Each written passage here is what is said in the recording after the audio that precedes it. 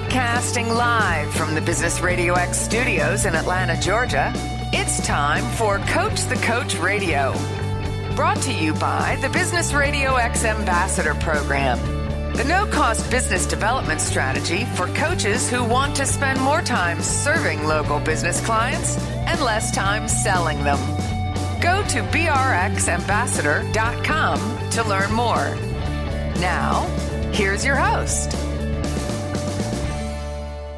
Lee Cantor here, another episode of Coach the Coach Radio, and this is going to be a good one. Today we have with us Lucas Barra with Radical Sales Coaching. Welcome, Lucas. Hey, Lee. Thanks for having me. Well, I'm excited to learn what you're up to. Tell us a little bit about Radical Sales Coaching. How are you serving folks? Yeah, so I'm on a mission here to empower sales professionals and entrepreneurs to beat the self-sabotage that stops them from making more sales by giving them the tactics and support to take their sales to the next level. So that's what we're here for. So how'd you get into this line of work? So I worked in sales for a great executive coaching company, and we've served a lot of very high level executives, and there's an underserved group of independent entrepreneurs and sales professionals who couldn't quite afford what we did. And I realized that there needed to be somebody out there to serve those people, because my company was not planning on doing that, because they were great at what they were doing. So I decided, after being a part of 2,500 plus close sales, mostly business development, that I was going to be the guy who was going to actually go out and help those individuals that I was talking to. So I quit my job about 4.5 years ago and started the company from there.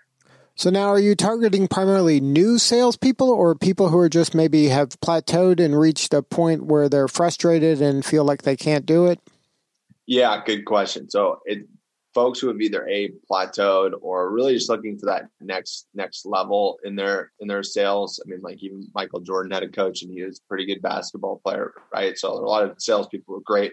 They still need to get better. So individuals, and then also folks who are running businesses that have sales teams, but they're not salespeople in terms of being able to coach their salespeople. So I'll come in and help them with how to coach their salespeople so they can perform at a higher level as well.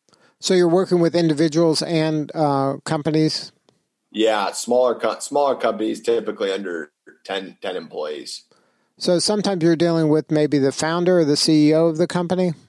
Exactly. Yes, the founder or the founder owner or the CEO as well. Yes. And then when you're working with them, do they know they have a problem, or they're just frustrated and they can't put their finger on the problem? A little bit of both. I mean, sometimes they'll know they have a problem. Sometimes I'll help them discover they have a problem through my cold call or some sort of call. I mean, a lot of the times, most of my clients are saying, like, I know what I need to do, I just can't get myself to do it. Or like, I know these people they're capable of performing, but I can't seem to get through to them. Can you help me to get through to them? And I help them to learn how to do that with themselves or their salespeople. Now, are your clients all B2B, or are they B2C? Are you industry agnostic? Yeah, I'm industry agnostic. I mean, I have clients who are real estate agents, and I have people who are in e-commerce. So like I'm all over the board, and that's what really makes what I do unique, is because I just use a structure that helps me to figure out how to help them to grow their sales. So now, what are some strategies to kind of get people motivated to make the calls they need to make? Yeah, well, one of them is understanding their limiting beliefs, because a lot of people have stories like, for example, they're scared of being a salesperson, right? Like from somebody told them it was bad to be a salesperson, so they aren't making sales calls. So one of the first things that we get into, as far as a strategy standpoint, is to understand like what's going on in their head, because we all have these thoughts that we're not even aware of, that once you surface them and change them into what I call better belief, like, well, people actually need, for example, in the case of like being afraid to be a salesperson, you take that belief and say, well, you actually, people need a salesperson. So you believe, instead of being scared of being a salesperson, you say to yourself, well, actually people need salespeople, and our economy is driven by salespeople. So I'm going to make my calls today. So that's one strategy that I use with my clients that helps them to actually follow through. So now, you mentioned the phone multiple times. Is that still kind of one of the foundational aspects of being a salesperson, even in today's world? Well, not necessarily. I mean, you can get business anywhere now. I would say I've had a lot of success on the phone. LinkedIn is great. There's so much business out there that you can really do it anyways. The phone's one of my specialties, so that's one of the things I coach a lot of my clients on. So let's pretend we have a client or a prospective client that's a business coach. What are some of the kind of low-hanging fruit you would suggest to them in order to kind of jumpstart their practice? Who's in your phone? I mean, that would be the first thing that I would tell them to do. Is your circle of trust, the people who know you already, are going to be potentially great referral sources for you, or it could be good candidates for your services. You just never know. So that's a good place to start with making outreaches. So you start with the people you already know pretty well and then work outward from there? Yeah. I mean, especially if you're not an experienced salesperson per se, it can help to build some confidence versus just going on, like, for example, another strategy would be going on LinkedIn and just pulling a list of people and cold calling a bunch of business owners. That's something that's worked. I got a formula that I use for that. It's really works well, but if you're not familiar with that sort of thing, that's where the calling on people in your network can really be more fruitful in that case. So when you're working with a new client, are you trying to get them a quick win or some confidence so they can get some escape velocity? Yeah, absolutely. That's my first goal, is to get them a win as fast as possible. So I have a coaching software. So like we set up an action item for them that they can follow through on. So it'd be like, make 10 sales calls, and they can literally check a box in my software so that they can feel like, oh, hey, like I'm winning, and I'm commenting on the win. And I'll say, great jobs. Or like, oh, like they're already experiencing the win, working together, which is what it's all about. So now when you're working with a new client, do you spend much time on kind of to assess where they're at, or you just kind of plug them into your program to, maybe that way they can get rid of some bad habits maybe they've just picked up over time? I have them take a survey before they come into the program, and we talk about the survey as they get onboarded, because I want to make sure that whatever program we create together is customized to them. So it will be a mix of, depending on the client, be a mix of my system and what their needs are and who they are, so that they can have something that is truly for them. Now, sometimes there's kind of reluctant salespeople. Maybe that person was laid off and now they're kind of running their own show, and they're great at what they do, but they may not be good at evangelizing about what they do. Do you have some tips for them in order to maybe, I guess there's no way to avoid rejection, but maybe to make it more palatable? Yeah, I mean, get more rejection. I mean, that's the way that it becomes more palatable. I mean, I didn't want to be a salesperson when I started off doing this. Like when I graduated college, right before I started getting into sales, I literally did not want to make a cold call. Like I hated getting rejected. And the way that I found that really helped me is I just started to get rejected more often, and over time, you feel better as you get used to it. Even if it's like one no a day is a great goal to help somebody with that, because then you get used to it. So there's no way around it, but you can just kind of desensitize yourself to it where it isn't as bad as maybe you think it's going to be. Right.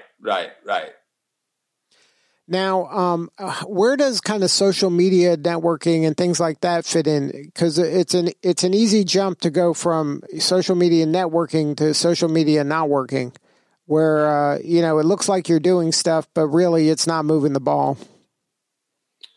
Yeah, that's a good question. So it's where I draw the line is when you're posting about things that aren't helping you to move your business, or you're posting when you, for example, instead of doing your prospecting calls, or you're not meeting what I would call your minimum viable sales numbers as a business or an independent salesperson. How many calls you need to be making, how many people you need to be sitting in front of. So if your social media activity is compromising that and is not in proportion to, so for example, if your social media is driving you sales and you're tracking that, you can see that if that's in proportion to the sales numbers that you need to have, then fine. Like, I understand that. But from a coaching standpoint, if your posts are not lining up with your numbers and your numbers aren't where they need to be, you need to get the heck off social media. So it's not really driving business. It's something that at least needs to be done off hours or in time when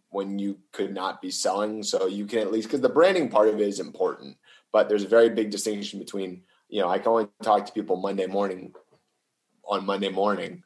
And if I'm on that social media using that inappropriately, then I'm going to be wasting that time. And we don't want that.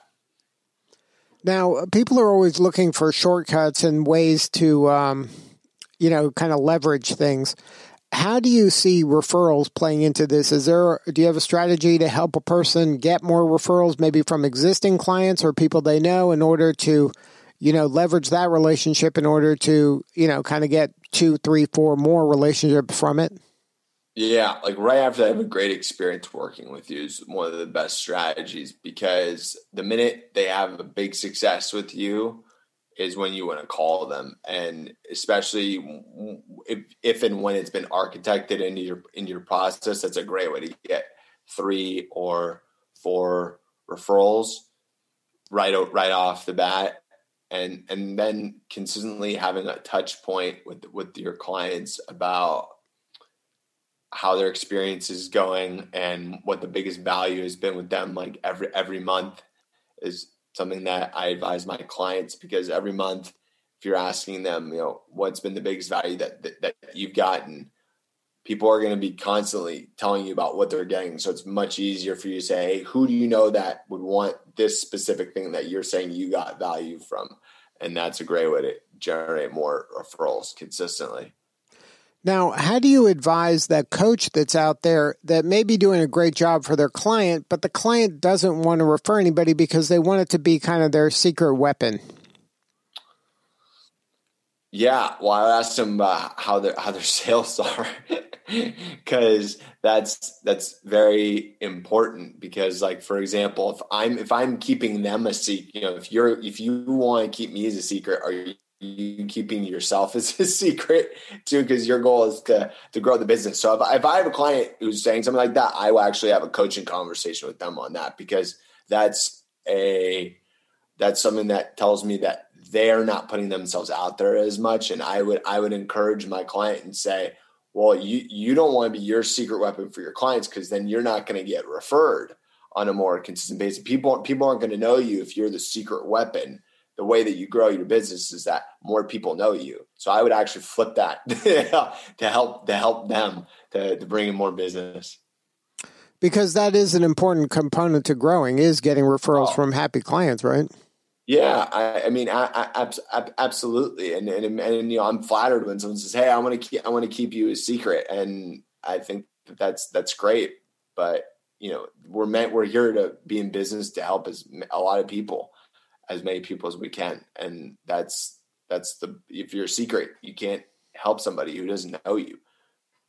Now, can you share a story? Don't name names, but a story of maybe somebody came to you with a challenge, and you were help them overcome that and maybe take their business to a new level?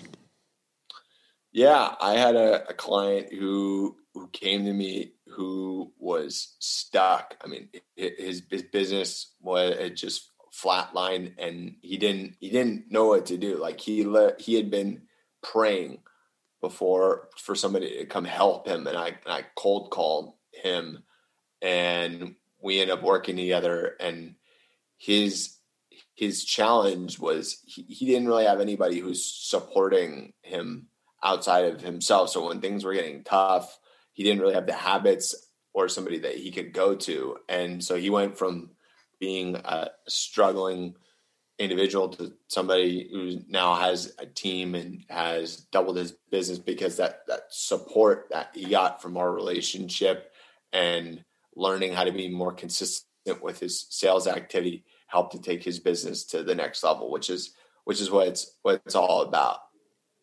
Now, do you find that in your coaching that some of the biggest value that you give to your clients is not necessarily tactics or new ways of doing things, but it is that support and accountability to hold them accountable, to pick them up when they fall, and those kind of activity, those softer skills? Yeah, totally. I mean, the most fulfilling thing is when you can see a client who gets it for themselves. I mean, somebody who doesn't need me to, because we've spent so much time putting the habits, they're able to overcome a limiting belief or a plateau in income. And when somebody experiences that and comes back to you and talks about, I just made double my income. And I was telling you, my client was literally praying before I called him, and to have them come back and say like, man, I know I was ever going to get out of this. And I I learned how to do it. That's what it's all about. Now, for you, if somebody wants to connect with you, is it just one-on-one coaching, or do you offer a variety of services depending on what they need and where they're at? So it's one-to-one coaching, and then I have a sales mastermind group that I actually just launched. The first meeting is Saturday, May 15th from 10 a.m. to 1 p.m. Pacific over Zoom. So it's going to be focused on helping salespeople and entrepreneurs to break through their limiting beliefs and help them to grow their sales. So that's some brand. I've ran a mastermind group before. It's a brand new group that I'm starting. And there's still space available in that? I'm going to have 6 members in the group. So there will be limited seating in the group. So now if somebody wants to learn more about your organization and maybe these different kind of ways to work with you, what is the website? It's www.radical, RADICAL, salescoaching.com. Well, Lucas, thank you so much for sharing your story today. Yeah, thank you for having me, Lee. All right. I appreciate you, Lucas, and you're doing important work, and we all appreciate that. Yeah, certainly. All right. Yeah. So one more time, that's radicalsalescoaching.com. That's the website to get a hold of Lucas or somebody on his team to help take your business to the next level and maybe break some of those limiting beliefs that have been holding you back. That's right. Stay radical. Stay radical. This is Lee Cantor. We will see you next time on Coach the Coach Radio.